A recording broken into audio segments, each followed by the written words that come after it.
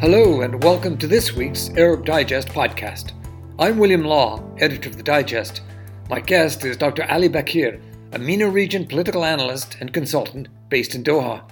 He has contributed a chapter to Divided Gulf, The Anatomy of a Crisis, published by Palgrave Macmillan. Our conversation today focuses on the politics of energy in the Middle East. Ali, welcome back to the podcast.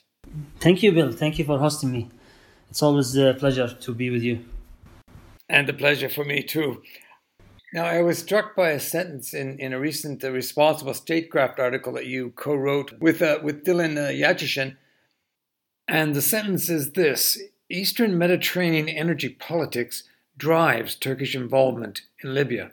Bearing in mind that Turkey has done a deal with the Government of National Accord in Tripoli that lays claim to energy resources in the Eastern Mediterranean, can you expand a little bit on that sentence?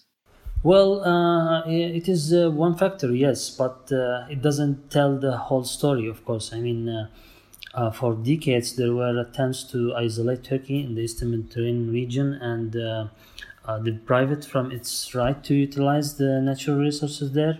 This became clearer after the unilateral measures taken by Cyprus and the discoveries of the gas in the East Med.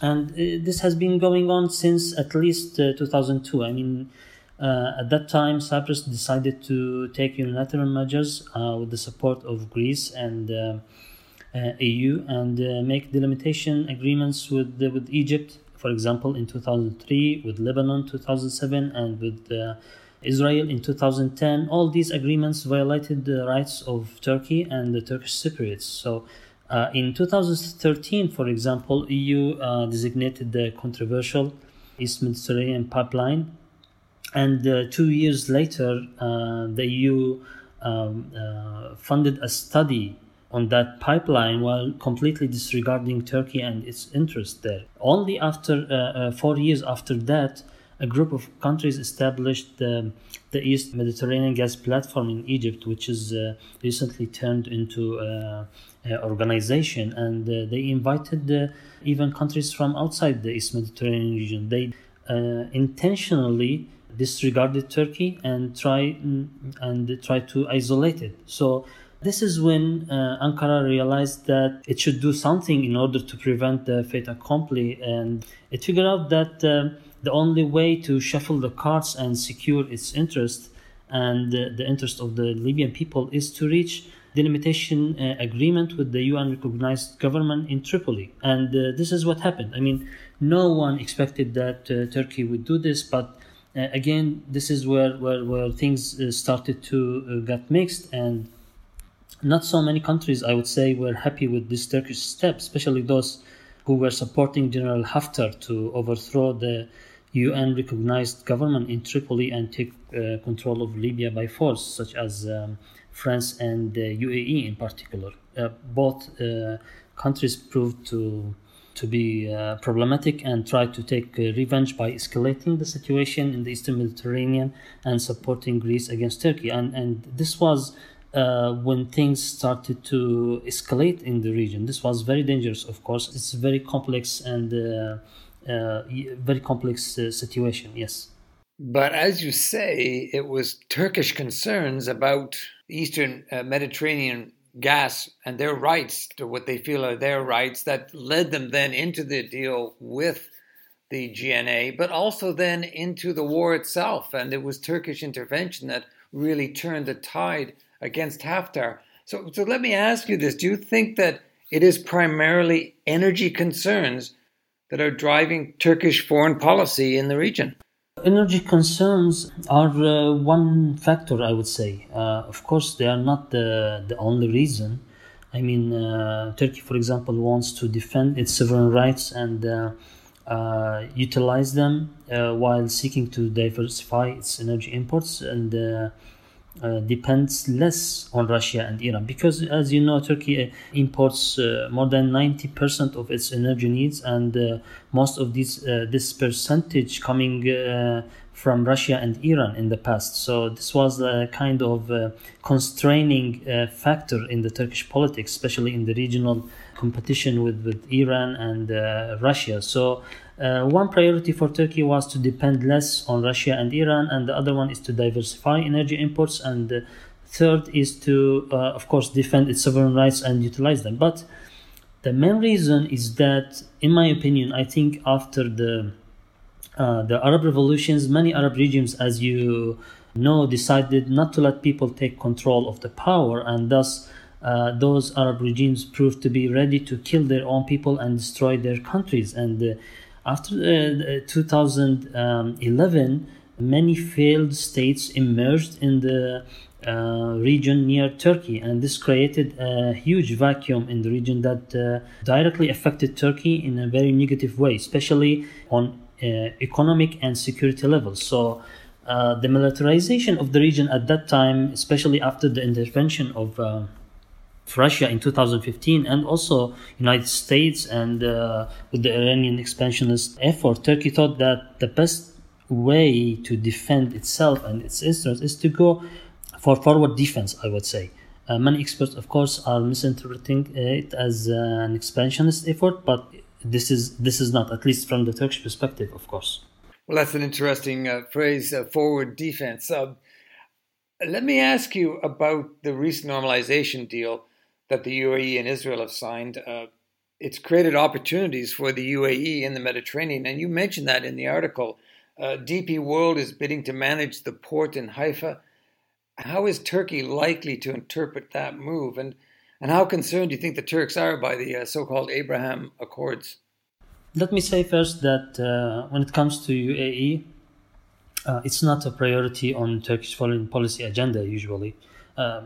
Many experts tend to exaggerate the power of UAE by defining it as a rival for Turkey, but this is not the situation, at least from the Turkish perspective. So I would say that as one Western diplomat told me last week, UAE is more like an annoying mosquito to Ankara, but it can be poisonous though. So this is when it comes to the perspective of how Turkey is perceiving UAE. But coming to DP taking Haifa port, for example, along with other expected measures, I think that these measures will probably negatively affect Egypt rather than Turkey.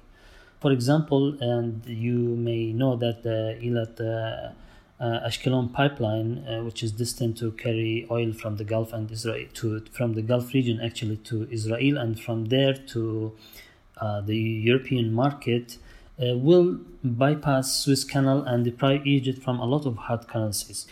And at this point, the Egyptians will need to give more concessions, in my opinion, to Israel. And as Sisi did before, he relinquished some of the Egyptian rights to Saudi Arabia, and later on in the Eastern Mediterranean to Greece and Cyprus. So Turkey, of course, is opposing closer rapprochement between UAE and Israel, but not because Turkey doesn't want UAE to establish relations with Israel. I mean, as everyone knows, Turkey recognizes Israel, but right now they have no ambassador in Tel Aviv since 2018, I think. The main issue for the Turks is to support the Palestinian rights and the rights of the Palestinians to establish their own state in accordance, of course, with the UN Security Council resolutions and the international law. And in this sense, Turkey believes that the Abraham Accord or deal is jeopardizing the peace process and is threatening the Palestinian rights. And in that sense, also, Turkey was opposing UAE putting more pressure on the Palestinians and destroying the Arab initiative that was launched during the period of the era of late King Abdullah of Saudi Arabia. Yes, the Arab Peace Initiative, which called for East Jerusalem as the capital and the West Bank along the 1967 lines, a fully independent state, in effect, with the Israelis evacuating their settlements. That seems increasingly unlikely now, given the normalization with the Emiratis, the Bahrainis, and it seems Sudan. But you mentioned that the idea that the UAE is a mosquito and something of an annoyance with perhaps a poisonous sting. But isn't it also the case that the UAE could damage Qatar if, for example, they have access to the Eastern Mediterranean?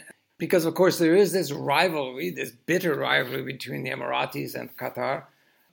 How much of a role is energy playing in this bitter feud?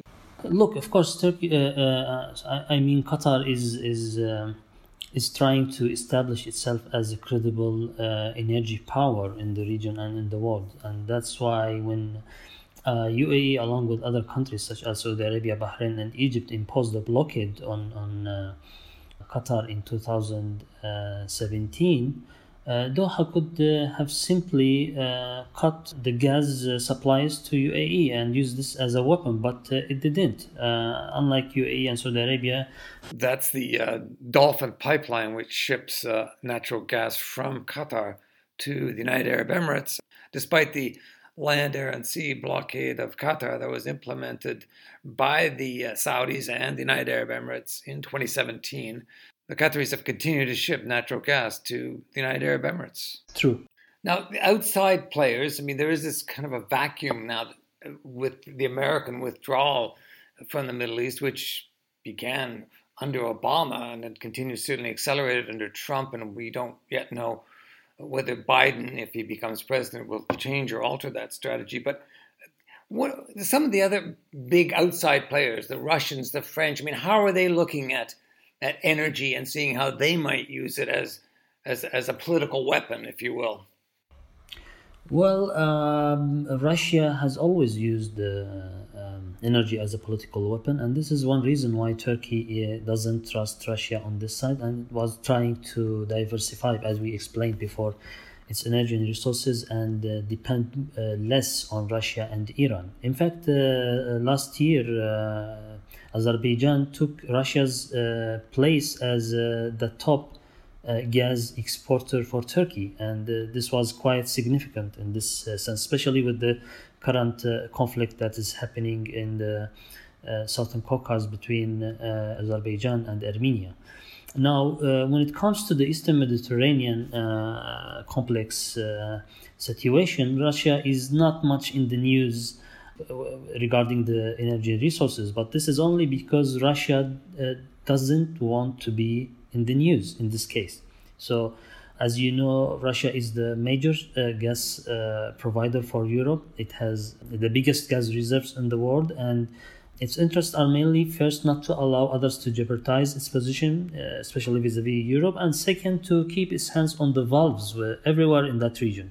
And this is something that Russia has been quietly doing without much noise. For example, in Egypt, Russia has bought 30% stake from Eni in 2017 in Zohr's massive gas field. Also, Russia is exporting gas to Europe via Turkey South Stream pipeline. Russia is present in Cyprus and Greece in the form of laws and finance. Russia also has investments in Egypt's energy sector. Russia is right now controlling Syria, and Syria has the right, whether it's now or later, to delineate its maritime borders to look for gas. And also the Russian companies are expressing their will to participate in Lebanon's oil and gas drilling. So besides this, also Russia is present in the region elsewhere, in Iraq, I think, and in other places. Gazprom and Rosenfeld have been expanding their operations in the region. So right now, Russia is not losing anything from the rising conflict in the Eastern Mediterranean. On contrary, I think as the conflict deepens between the Europeans and the Americans, and the Americans are taking more hostile anti-Turkey position, this will unfortunately push Turkey towards Russia and cause cracks in the EU and in the NATO also, which is something good for Russia, but not good for everyone else. So the Russians are playing patiently and under the radar, not to be visible, but they are benefiting, of course, from the conflict that has been going for some time there. Interesting. A long game then, but a quiet strategy in playing it. What about China? What are the Chinese up to in regard to energy deals? Because, of course, they need oil, gas, and they come to the Middle East to get it, don't they? Yes. China tries to expand its. China is trying to expand its influence in the Middle East, especially with the U.S. Decline in the region. China is a huge consumer of energy resources, whether oil or gas, and China definitely needs more oil and gas to keep the momentum of its development strategy and its economy. So China has been trying to utilize the situation in the region and the U.S. retreat, if I would say, in the last decade by signing more economic deals, mainly with countries of the region as a part of the Belt and Road Initiative. Lately, for example, Beijing bought 49 stake in one of UAE's ADNOS project with around $10 billion. But China is not directly involved in the competition over resources in Eastern Mediterranean, but China is definitely is in the competition to seize more of the stakes of the oil and gas stakes in the region. I mean, right now, and as I noted before, most of the Gulf region output of oil and gas is going actually to East Asia and mainly to China. And so China has an interest to secure those resources for the future. And this also raises the question of whether China will be able or will be willing to pay for the security of its energy resources in the region. Right now, the U.S. is paying the most share to secure oil and gas in the region, but there will come a time where China maybe will have to contribute more in order to secure its imports from the region. But do you see the Chinese, because of course the Russians have committed militarily in the region, in Syria, and backing Haftar in Libya, do you think the Chinese would engage militarily as part of that plan to protect their interests? Well, my own opinion on this matter is that the Chinese are not yet ready to play such role. Even if they are willing, they are not ready. But also there is a question about their will. I mean, whether they will want to militarily expand in the region or not. But they will, like many Navy operations, let's say, to mainly combat pirating in the region, Gulf of Oman and coast in front of Yemen and Somalia. But beyond that, they don't have concrete military strategy in this regard. Of course, the political position of China has been developing in a negative way in the region.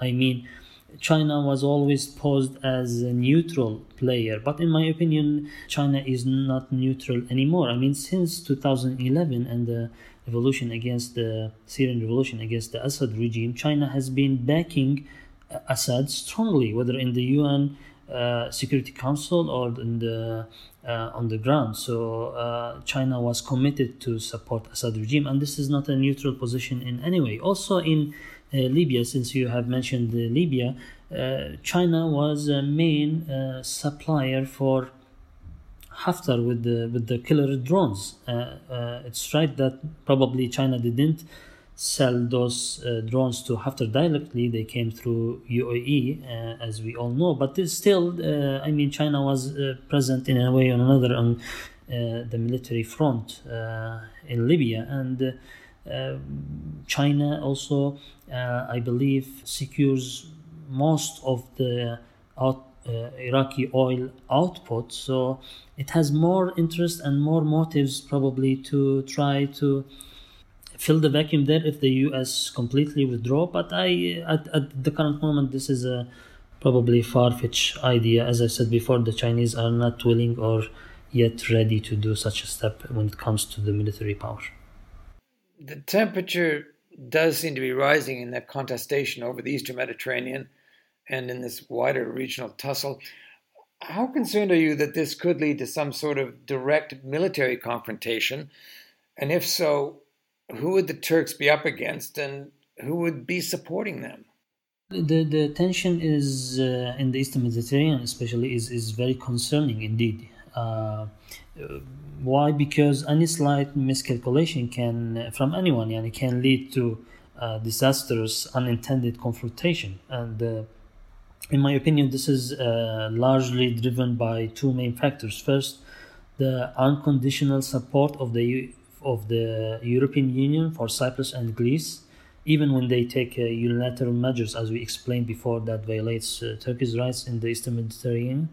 And this has been the case for more than 2 decades at least. I mean, this policy deprives the EU from playing constructive role in bridging the gap between Greece and Turkey, and also deprives EU from reaching an acceptable solution for both sides. So in this sense, it emboldens Greece and Cyprus and encourages them to escalate versus Turkey, because they know that EU will support them anyway, and thus there is no motive for them to reach a deal with Ankara. So this is one reason why things are escalating in the Eastern Mediterranean. The second factor, in my opinion, is that countries that are not naturally and geographically, I would say, part of the East Mediterranean region are playing a very negative role, such as France and UAE. Those countries have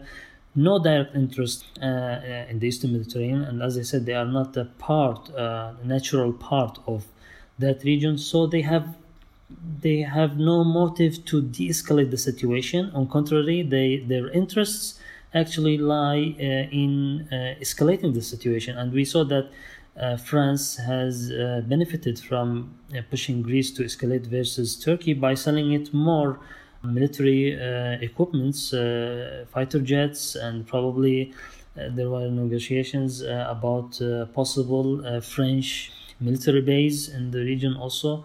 And the same when it comes to UAE. I mean, UAE foreign policy is feeding on creating crisis and problems in the region, whether in North Africa, in Eastern Mediterranean, in the Gulf, in Somalia, in Sudan and Horn of Africa, and everywhere in the region. So when it comes to Turkey, Turkey has no choice but to defend itself. Turkey is in a very defensive position, actually, regardless of what you are seeing on the ground as some might explain an expansionist action. But Turkey in a very defensive position right now.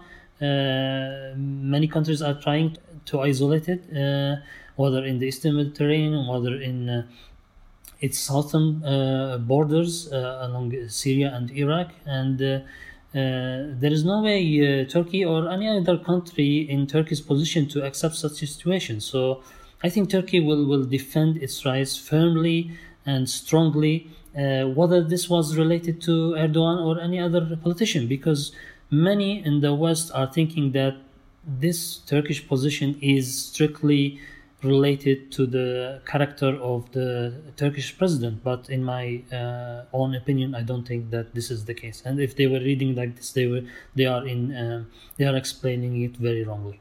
Ali, thank you very much. Thank you very much, Bill. Always happy to be with you. You've been listening to the Arab Digest podcast. My guest today was Dr. Ali Bakir, a MENA region political analyst and consultant based in Doha. He's contributed a chapter to Divided Gulf, The Anatomy of a Crisis, published by Palgrave Macmillan. We welcome your comments. If you're not already a member and you want to join the club, you can find out how by going to arabdigest.org. If you're a student, we have a new rate of £10 a month or £100 per year.